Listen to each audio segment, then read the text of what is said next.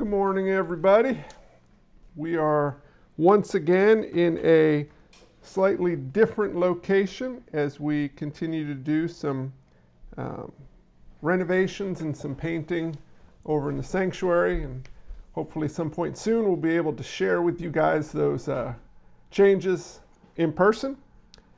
But for today, we will thank God for the ability to be able to be with one another, to hear His Word preached, and after our time here to, God willing, gather for Sunday school via Zoom. We're going to be in Luke chapter 12 today, and while you're turning there, I will pray for us. Father, thank you for this time. Thank you for this day. Thank you for your Word. Thank you for your love for us. Thank you for the fact that you are exactly who you say you are, and we are exactly who you say we are in Christ. Lord, I pray today through your word, by the power of your Spirit, we may see our Lord and Savior more clearly, we may rejoice in our identity more fully, and we may delight in you as you have saved us too. In your name, Lord Jesus, we pray. Amen. So Luke 12, starting in verse 35, and as I was looking at this text, I was thinking about the horrible situation where we find ourselves in with limited live sports. And because of that, some of us have nothing to watch on the television except these home remodeling shows. And it's gotten worse. I'm familiar with 3 or 4 of these shows now. You have homesteading renovations, you have suburban renovations, you have people who won the lottery renovations. You have love it or list it renovations. And if you ever want to talk about these, call. Apparently I've watched them all and I have opinions on all of these things. And you can be praying for live sports to come back, because who wants a pastor addicted to home renovation shows? But the problem I was realizing as I'm watching these shows is I think most people assume Christianity is a home remodeling program. It's kind of like you notice your house isn't quite right, so you find this Jesus guy and you invite him in, and he promises to fix up the parts of your house that aren't so good. So you got leaky plumbing. Well, if you invite Jesus into your house, he'll fix up your leaky plumbing. Maybe your foundation is a little bit tilted. Well, you invite Jesus into your house, he'll do the foundation, or carpentry, or carpet, or you get the gist. Well, we call that moral reformation. Meaning, yeah, you have a problem with a relationship, you have a problem with your finances, you have a problem with anger, you have a problem with raising kids. Well, you invite Jesus in for a little home remodeling, a little moral reformation. And Christianity, biblical Christianity, saving faith is not moral reformation. And I don't want to minimize moral reformation. There are people who will be addicted to substances. There will be people who are violently rageful, who will reform themselves and become, if you will, better people. They will overcome an addiction. They will overcome an anger issue. They will overcome a lifestyle of destruction. But moral reformation does that by you setting the goals, you accomplishing the goals, and you're in control. That's not biblical Christianity. Biblical Christianity is more like Jesus with a bulldozer. He comes to your house and plows the whole thing over, builds a new house on a right foundation. He doesn't come to help with your agenda. He comes to give you a new agenda, and you realize the house you were living in wasn't really a house you wanted to be living in, because one day it would crumble. And so that brings us to our text, hopefully. And in verse 35 of Luke 12, it says, "Stay dressed for action, and keep your lamps burning, and be like men who are waiting for their master to come home from the wedding feast, so that they may open the door to him at once when he comes and knocks. Blessed are those servants whom the master finds awake when he comes. Truly, I say to you, he will dress himself for service and have them recline at table, and he will come and serve them. If he comes in the second watch or in the third and finds them awake, blessed are those servants. But know this, that if the master of the house had known at what hour, the thief was coming, he would not have left his house to be broken into. You also must be ready, for the Son of Man is coming at an hour you do not expect." Peter said, "Lord, are you telling this parable for us or for all?" And the Lord said, "Who then is the faithful and the wise manager whom his master will set over his household, to give them their portion of food at the proper time? Blessed is that servant whom his master will find so doing when he comes. Truly I say to you, he will set him over all his possessions. But if that servant says to himself, 'My master is delayed in coming,' and begins to beat the male and female servants and to eat and drink and get drunk, the master of that servant will come on a day when he doesn't expect him, and in an hour he does not know, and will cut him in pieces and put him with the unfaithful.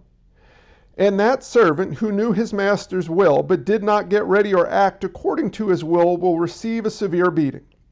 But the one who did not know and did what deserved a beating will receive a light beating. Everyone to whom much was given, of him much will be required. And from him to whom they entrusted much, they will demand the more." This is a marvelous text, and it's about, really, Jesus' second coming. And that is a wonderfully confusing topic for most people. First, it's highly neglected. We know as Christians he's coming, but we don't really understand the logistics of it because it just seems to be confusing. It's highly distorted. If you want to find a good cult, find someone who predicts a date when Jesus is coming. Go with them to the desert on the date they predict. You have to wear your pajamas, apparently, because they all wear pajamas for Jesus to come. And then you drink Kool-Aid, and then the guy changes the date, and he gets a new revelation, and you get a new date, and then you go back to the desert in a new set of pajamas. It's a great way to find a cult. It's a great way to end up in hell apart from Christ. But, if you're looking for a cult and you want to deny Christ, you might as well go with a bang. Well, that's a distorted version in the cultic sense, but it's also distorted in the Christian community, where you have people who watch the news, and you're sort of reading the tea leaves, and you're getting ready, So we have a pandemic, which means Jesus is coming soon because there will be plagues and earthquakes and famines. So we got to get ready because he's coming. Or after every national election cycle, there's a population convinced the Antichrist was just voted into office, and this is a sign of Jesus' imminent return. And I'm asked often by people, do you think Jesus will come soon? Well, see, that's an interesting question because he's told us no one knows exactly when he's coming, so I don't know how I'm supposed to answer that for you. He is coming, but when's he coming? And here's the point. Here's the text. Listen to this. Scripture is very clear throughout that the return of Christ is imminent. And now you think, well, it's been 2,000 years, so when's he coming? And this is where most Christians function. He's coming, but he's not coming anytime soon. We're not living our lives as if Jesus might show up today. In reality, we're living our lives like he'll show up at some point, but long after we're dead. But if you read Scripture, if you read, say, 1 Peter 4:7, it talks about the end of all things is at hand. You read 1 John 2:8, and John says it is the last hour. Revelation 1:1, these things that must soon take place. Or Hebrews 10:24-25, the day drawing near, the day of his return. And here's what Scripture would mean by the term imminent. There is nothing that has to take place before Jesus shows up. We're not waiting on a plague, an earthquake, any historical event. Everything is done that will be done before he returns, and he can return at any moment. His return is imminent. That means his return is the next historical event in the redemptive plan, if you will, on that scale.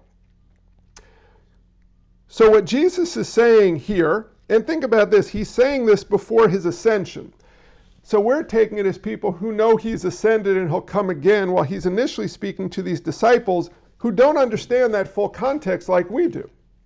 But what he's saying to them, and how much more so to us, is when I come back, I better find you ready.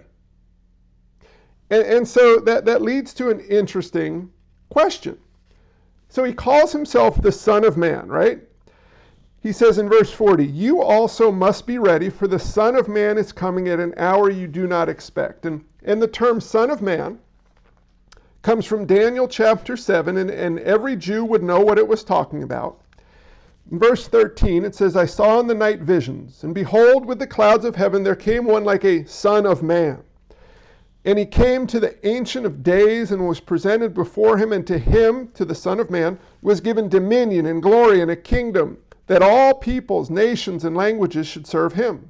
His dominion is an everlasting dominion which shall not pass away, and his kingdom one that shall not be destroyed. So what Jesus is saying to this crowd, starting in 12:1, is I am that Son of Man. I am the Messiah. I am God. And I will come again. And when I come again, you better be ready for my return, because it will be far more wonderful for those who are ready than they can realize, but far more frightening for those who are not ready than they can ever comprehend. And if you want to find a good text of Scripture that you can really go sideways quickly if you lose context, this is it. So let's make sure we hold on to context. So he says, you also must be ready. And that should pose a question. Well, okay, Lord, what does it mean to be ready? How are we to be ready? Why does it matter that we're ready? Aren't we saved by grace through faith? Didn't you already make us ready? Well, the answer is yes and no. And follow along with this. In verse 35 to 39, Jesus gives 4 illustrations of what readiness looks like. First one says, stay dressed for action. There's a much better translation that makes no sense in our context, but it's be girded for action. Don't you like that? Be girded. I always want to gird stuff. Well, what it is back in the day, to the horror of American men wore dresses. They didn't call them dresses, but men wore dresses at this time. You know, they basically had a sheet with a hole in the top and a hole for the arms, and it ran down to your legs. And I guess, I've never tried this, but I guess you can't run so well in a dress. So what would happen is if you were going to labor, if you were going to work, if you were going to have to run, you would gird up your dress to your loins. And that just sounds so wonderful. Gird your clothes. So you'd pull the long part up and you tuck it in your belt. And then you were ready to run. You were girded. It's how the Israelites were called to eat during the Passover, during the last plague. They were to eat ready for action. They were to eat that meal girded to go. Or Peter was always girding up his clothes because he was jumping in the water to run to Jesus, running after this, lopping off Malchus's ear. That guy was girded. He must have had a whole slew of belts to tuck his dress in. And I don't mean to make fun, because Peter will probably beat me up in heaven when he meets me, and I made fun of his dress. But his point is, be dressed for action. Be ready to go. His second one is keep your lamps burning. Walk in the light. Be prepared. Be prepared and available. The third one is be like men waiting for their master's return. So masters would go to weddings, and they didn't say, we have weddings now. Weddings have a start time and an end time, right? You book a reception hall, the wedding starts at 12, you'll be out of there by 6, or maybe it starts at 4, you're out of there by 10. And you drive your car, and well, that's not how weddings worked back then. Weddings were multi-day affairs, and you travel by foot to get there, and you never knew how many days it would take or how long it would take to get back. There could be rain, there could be trouble. So when a master would go to a wedding, he would come back, but he wouldn't say, I'll be back at 4 o'clock. Like kids, your parents go out and they say, we'll be back at 9 o'clock, so by like 8:45, you better start cleaning up the house so you don't get caught, right? Well, Jesus' point is, you don't know when the master's coming, but be ready, be prepared, he'll be back. How prepared? Well, like a thief. See, he says, the master, if he knew at what hour the thief was coming, wouldn't have left his house to be broken into. 1 Thessalonians 5:2, salvation of the Lord comes like a thief in the night. Well, when do thieves come? When you're not ready. And his point is, be ready, be attentive, be alert, be girded for action, keep your lamps burning, I'm coming back. Well, is it just me, or do you all hate sometimes when people, not Jesus, but when people talk in weird illustrations that make no sense as far as application? I'm really stressed out. Well, you should rest like a dove in the branches. Thanks so much. What, do you want me to climb a tree and coo? What does that mean? Can you put it into practical words for me? Well, Jesus always speaks in practical words, and he gives us these illustrations, but he also makes it practical. So remember, this is a discourse that started back in 12:1. And we've seen some things Jesus is talking about to these disciples in 12:1, and it goes to 13:9. And what he's doing is landing what he's talked about. And here's what he's saying. Be ready. Well, Jesus, what does be ready look like? Well, be ready looks like, go all the way back to 12:1. Looks like being aware of the leaven of the Pharisees. Hypocrisy, self-righteous legalism, outward conformity with an inward lack. Beware of that leaven. Fear God, confess Christ, listen to the Holy Spirit who speaks through the Word of God. Beware of the love of money and materialism. Trust God's plan, purpose, and provision, not your own. This is how you must be living. And when I come back, if I catch you living this way, now this is marvelous. If I catch you living this way, I will serve you at table. Do you see what he says? Truly I say to you, verse 37, truly I say to you, he will dress himself, the master when he returns, dress himself for service and have them recline at table and will come and serve them. I mean, do you ever think about that? So the master comes back, the servant's supposed to open the door, welcome him in, feed him, and then he goes to bed. Jesus is saying he's a master who came to serve his servants, who will sit at his table for intimate fellowship with him as he serves them. I mean, we'll unpack this more as we move forward from here in Luke, but don't miss this. If he catches you ready, he will serve you and he will allow you intimate fellowship with him. But, and let's make this really uncomfortable, if he finds you not ready, he's going to beat you up, chop you up, and throw you into hell. You say, wait, where are you reading that? I made it up. It was a better ending. I didn't make it up. Look at this. Go down to verse 45. But if that servant says to himself, my master's delayed in coming, and begins to beat the male and the female servants, and to eat and drink and get drunk, the master of that servant will come on a day when he doesn't expect him, at an hour he doesn't know, and will cut him in pieces and put him with the unfaithful.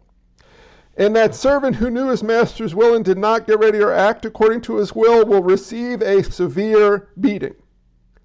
But the one who didn't know and did what deserved a beating, well, he'll get a light beating and then he'll go to hell. I mean, I want you to chew on what's going on here. Jesus is saying, he's not making this up. He's not being flippant. He's being quite clear and quite deliberate and quite frightening, unless you see the gospel. Saying, when I come back, if your life is not marked by an awareness and an avoidance of the leaven of the Pharisees, false religion, by a demonstrable fear of God, marked by a confession of Christ, evidenced by listening to the Spirit, submitting to the Word of God as true.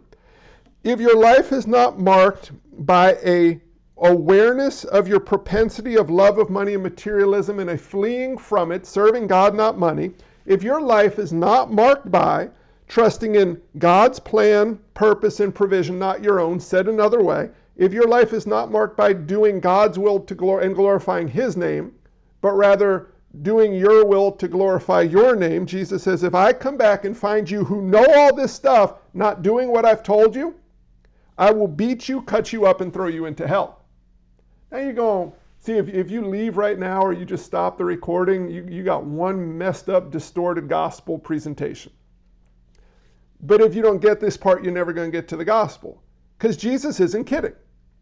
If he finds you living outside of the will of God, what you merit is a whooping, a cutting, and a burning. Now, this should unsettle us a little bit. It should frighten us a little bit, because if we're honest and we stop and take an inventory, are we always living our lives ready for God? Like, is it just a matter of just at that last moment doing the right thing when he comes back? You know that kid, what was it, that Leave It to Beaver? There was that Haskell kid, right? And he was a bad dude, but he was always doing the right thing. I had a friend growing up, his name was Russell. It'd be really embarrassing if Russell watches this, but Russell was like a bad kid. He was always doing bad stuff. You know, he was the kid who was the first kid with cigarettes. He was stealing stuff from the stores. He always doing. He had the magazines you shouldn't be having. But whenever a parent was around, it's like he had a radar, and he would be like, "Oh, hello, Mr. and Mrs. So-and-so. It's so good to see you." And so many parents thought he was a nice kid. Well, is that it? Is it a matter of we're going to trick Jesus? You know, you're doing everything you shouldn't do, and all of a sudden he's coming, and then you're like, "Oh, no, let me tell you about Jesus and how great he is. Oh, no, I'm giving this to the Lord." Is that what we're after? No. But if you inventory your life, are we always living in a fear of God, confessing Christ, submitting to the Word of God? Are we constantly avoiding the temptation of the love of money and materialism? Or are we always trusting in God's plan, provision, and purpose over our own? And if your answer is yes, well, you've fallen into the trap of self-righteous legalism. You've been corrupted by the leaven of the Pharisees. If the answer is no, well, now you're in a decent spot to see the gospel. Because what we deserve, this is Jesus' point, what we deserve is cut and beaten and burning. That's what we merit. You're never going to live your life so well that Jesus is going to show up and go, "Wow, I am just so impressed with how incredibly wonderful you are." No. But the goal is not what you expect. The goal is not a home renovation. The goal is well, Jesus, I got some trouble with money. I got some trouble with anger. I got some trouble with laziness. If you could tune that up, then I'll be reading your word, loving your word, giving to you, preaching. Just if you could tune those up. No. You see, this cut in pieces thing, I don't think most people think of God as a God who would cut people in pieces. You might want to read Revelation. There's this part where there's like blood flowing through the streets and the height of a horse's shoulder and judgment and wrath. There's this aspect of, Sodom and Gomorrah. There was this flood back in the day. There's some scary stuff about God's wrath. But do you know what the cutting has to do with? If you go back, for example, like Exodus 29, and you look at sin offerings, do you know what you would do with a sin offering? You would take an animal, and you know what you did with the animal? I'll give you a guess. You didn't pet it. You cut it up. And you put it on the altar to burn. And people were never forgiven by the animal being cut and burned, but the animal sacrifice pointed forward to an ultimate sacrifice that would come one day. And we know that ultimate sacrifice, that true Passover lamb, is our Lord Jesus. And he was cut and beaten and burned, if you will, in our place. He was the sacrifice to atone for our sins. And through that atonement, he took the cutting and beating and burning in our place. Do you see that? But he didn't just hang on the cross and die. He didn't just go to a tomb, he rose.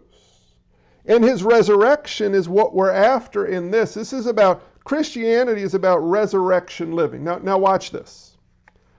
Too often I fear people think Jesus came just to forgive them of their sins. And he does forgive us of our sins, but if all you focus on is he forgave you of your sins, well, then you might as well just keep on sinning and keep on being forgiven. I think Paul spoke about that in Romans, didn't he? I don't think. I know he did. What then? Where grace abounds, shall we not just let sin abound more so grace may abound even more than that? No. Jesus came to forgive you, but also not a home renovation project, a home demolition project. He came to build a whole new house. Ezekiel 36 again, I will sprinkle clean water on you, and you shall be clean from all your uncleanness, and from all your idols I will cleanse you. That's 36:25. And I'm afraid that's all we give out at a gospel presentation. But look, 26, I will give you a new heart, and a new spirit I will put within you, and I will remove the heart of stone from your flesh, and I will give you a heart of flesh. And I will put my spirit within you and cause you to walk in my statutes and be careful to obey my rules. You see, what Jesus is saying is, here's what our response should be. He says, listen, hey guys, you've heard me teaching. Just a heads up, when I come back, if I find you not doing what I've taught you to do, I'm going to beat you, cut you, and you're going to go to hell. And so you're not supposed to say, gotcha, I'll work really hard at it. You're supposed to understand the response is, how am I supposed to do that? Lord, I can't do that. If I'm honest, I don't do that. And if I'm really honest, I don't want to do that. I prefer to glorify myself. I prefer to do my will. I prefer to, oh, wait a minute. It's kind of like if we go back to where we were in the parable of the rich fool. I prefer to eat and drink and have my rest and ease. Lord Jesus, I don't have any desire on my own to serve you and glorify you. And the next thing you say is important. It's either going to be, I don't care, or help. And if the answer of the response is help, now you're in the right boat. Lord Jesus, help me. I won't be ready on my own. Lord Jesus, I'm not obeying you on my own. Lord Jesus, I don't want to in my flesh. Help me, forgive me, make me new. And here's the gospel. The gospel is not about trying harder. The gospel is about recognizing you can't do it. But when he causes you to be born anew, little by little you will do it because he has made you able to do it. And one of the defining marks of a Christian person is that when they look at their life, they do see that they are incrementally more aware of the leaven of the Pharisees, false teaching. They are incrementally more desirous of fearing God, confessing Christ, and submitting to his word. They are incrementally more attentive to not loving money and materialism, but loving God. They are more active in trusting God's plan, purpose, and provision. And if you find that you're not, what Jesus is saying in the words of a famous rap artist, you better check yourself before you wreck yourself, because bad theology is bad for your health. What he's saying is, don't go home and try harder. He's saying, come to me and confess that you can't. And for those of us who recognize that we are saved, but we do not, it's not that we cannot, it's that we need to be attentive to pull it off. Think about this. We spoke about this just a brief moment this morning in prayer time. I know a guy, brother in Christ, messed up dude. He has the blood on his hands of literally thousands and thousands of people. But in this one particular instance, he was hanging out on his deck one day, just relaxing, enjoying the weather. You know, it's springtime, listening to the birds, and way off in the distance, there was some lady walking around on her deck, and so he called for his binoculars. And he was just gazing over, and this lady was out there, and she's taking a bath, and he's zooming in on his binoculars, and he called another servant. He said, go get that lady, bring her over. Her husband's out of town. I know she's out of town. Bring her over. So she came over, and they had a little deck, get together. And she went home, and she ended up getting herself pregnant by him, and he said, well, now this is a problem. So he called her husband back, and he said, why don't you go visit with your wife, have your own little deck party with her? And he said, no, I'm not, because my guys are out fighting. I'm going to sleep here. And it didn't work, so this guy, I know he had him killed. And then there was a man who came to him and said, hey, I love you enough. I'm gonna speak God's word to you, and I want to tell you a story about a guy who stole a lamb, and I'll let you connect the dots. It's David and Nathan and Bathsheba and Uriah. And David, well, if Jesus came back right then, I understand he couldn't come back right then because he hadn't come the first time, but bear with me. If Jesus had come back right then, he wouldn't have found David doing what David should have been doing, and David would have merited hell. Amen? But the reason David was a man after God's own heart was because we can capture some of his thoughts in a place like Psalm 51. Have mercy on me, O God, according to your steadfast love. According to your abundant mercy, blot out my transgressions. Wash me thoroughly from my iniquity and cleanse me from my sin. For I know my transgression and my sin is ever before me. Against you only have I sinned and done what is evil in your sight, so that you may be justified in your words and blameless in your judgment. Behold, I was brought forth in iniquity, and in sin did my mother conceive me. Behold, you delight in truth in the inward being, and you teach me wisdom in the secret heart. Purge me with hyssop, and I shall be clean. Wash me, and I shall be whiter than snow. Let me hear joy and gladness. Let the bones that you have broken rejoice. Hide your face from my sins and blot out all my iniquities. Create in me a clean heart, O God, and renew a right spirit within me. Cast me not away from your presence, and take not your Holy Spirit from me. Restore to me the joy of your salvation, and uphold me with a willing spirit. Then I will teach transgressors your ways, and sinners will turn to you. Return to you. Deliver me from blood guiltness, O God of my salvation, and my tongue will sing aloud of your righteousness. O Lord, open my lips, and my mouth will declare your praise. For you will not delight in sacrifice, or I would give it. You will not be pleased with a burnt offering. The sacrifices of God are a broken spirit, a broken and contrite heart. O God, you will not despise. Do good to Zion in your good pleasure. Build up the walls of Jerusalem. Then you will delight in right sacrifice, in burnt offering, and in whole burnt offerings. Then bowls will be offered on your altar. Here's the point of the text. Jesus is coming back. He will hold us to account for what we have been entrusted with. And if we have heard the gospel, if we understand who we are apart from Christ, who Christ is and who he makes us in Christ, well, that's serious business. And the serious business is this. Jesus says, for example, if you love me, you will keep my commandments. But the way that happens isn't by you simply trying harder. It's by you seeing better and being sanctified by him, which happens as you trust in him and walk in his will, as you're attentive to the leaven of the Pharisees, as you demonstrably fear God, confess Christ, and listen to the Spirit, meaning submitting to the Word of God, as you're aware of, attentive to, and fleeing from a love of money and materialism, and as you live your life trusting in God's plan for his purposes based on his provision. So a not ready person is a person with no sense of urgency. It's a person who says, hey, he'll come, but he'll come who knows when. It's a person who uses what is entrusted to them for their own purposes and self-gratification. Well, look what I got. How can I spend that on me? Time, talent, or treasure. It's a person who uses and abuses people. What does it look like to use and abuse people? Well, when you look at people, do you see them as things there to serve you? Or do you see yourself there to serve them? How can you tell? Well, what's your response when someone irritates you or annoys you? Is it I'm done with you, or I will persevere in loving you? What do you do with a lost person? Do you delight in bringing them the gospel even at cost to yourself? Or do you just kind of enjoy your relationship with them, so why mess it up with something like that? But in reality, we're all not ready people on our own way too often.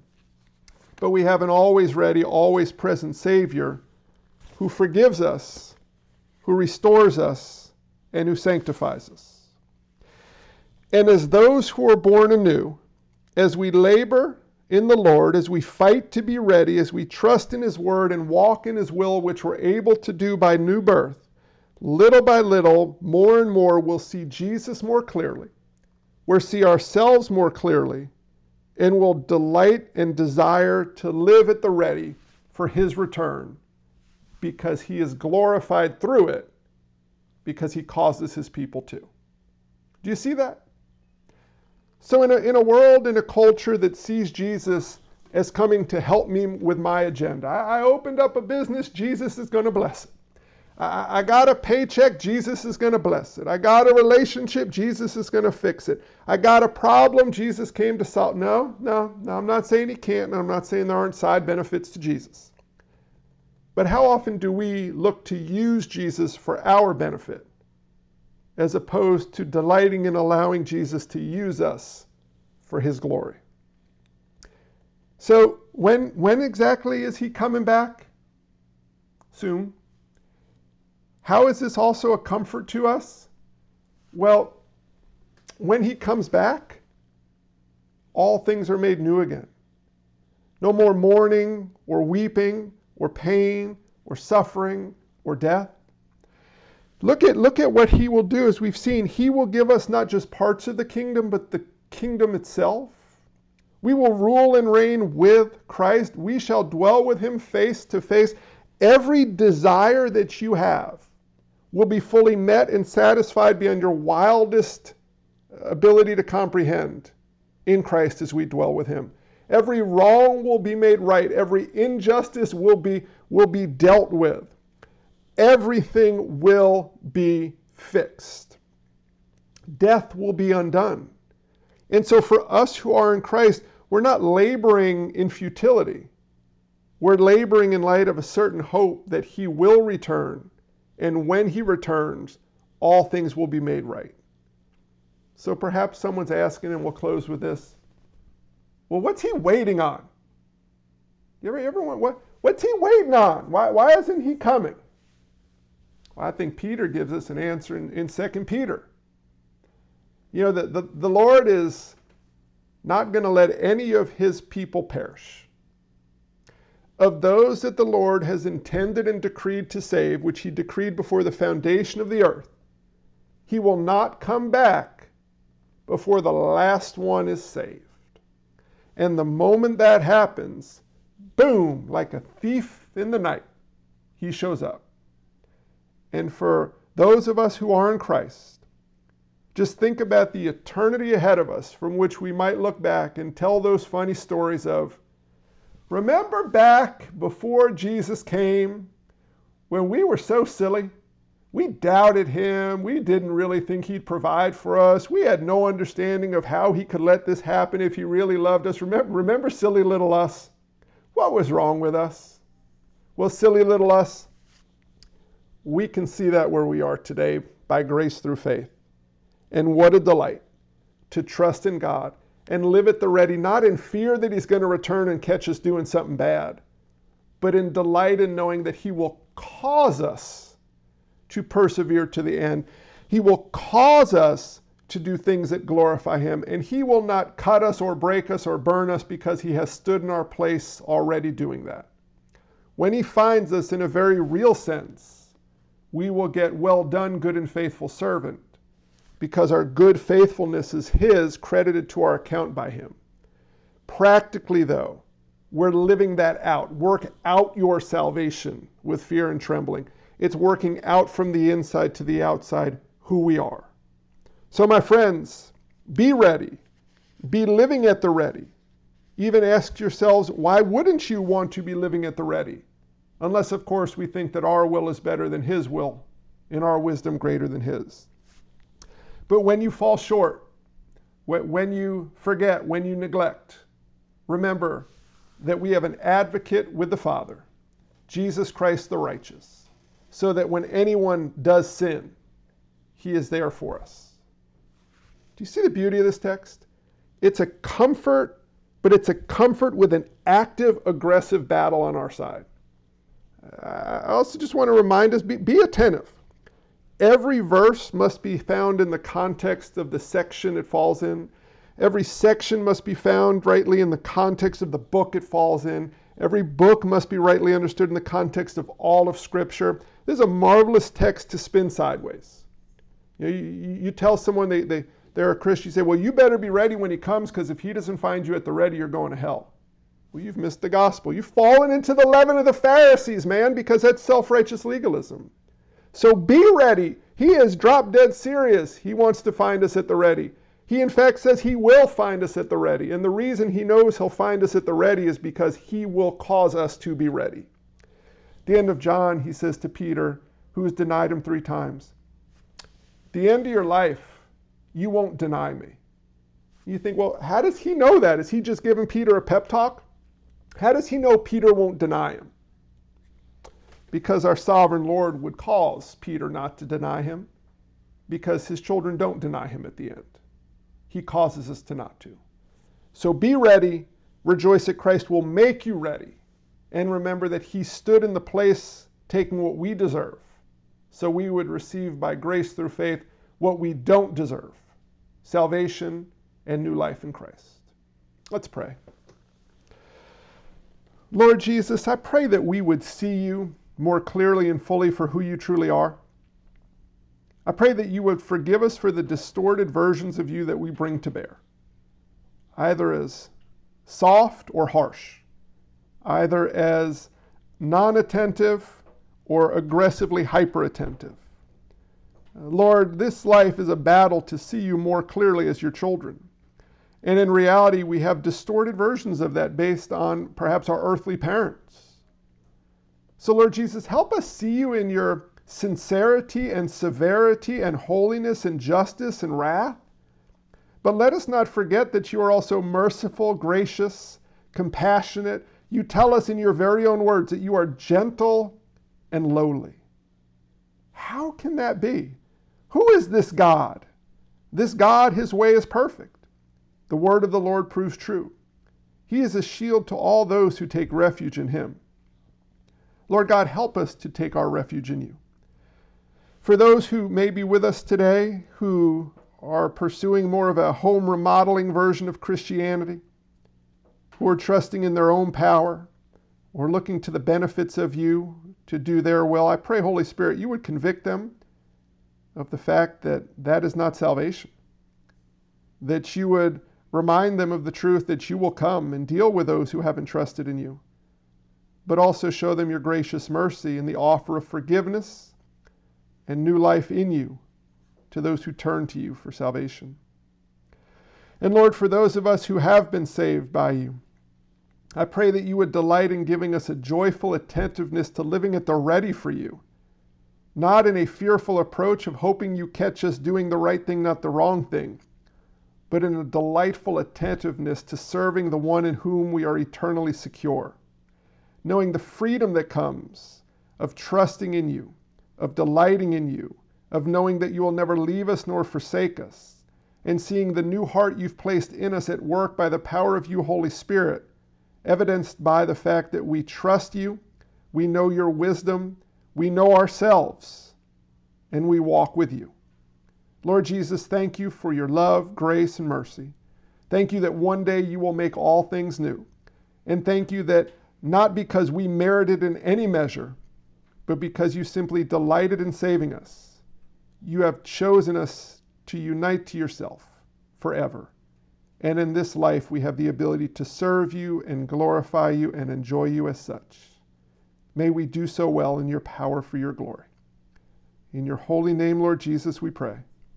Amen. We will close with a song, a benediction, and then we will meet over in Sunday school. So JJ, would you close us with a song, please?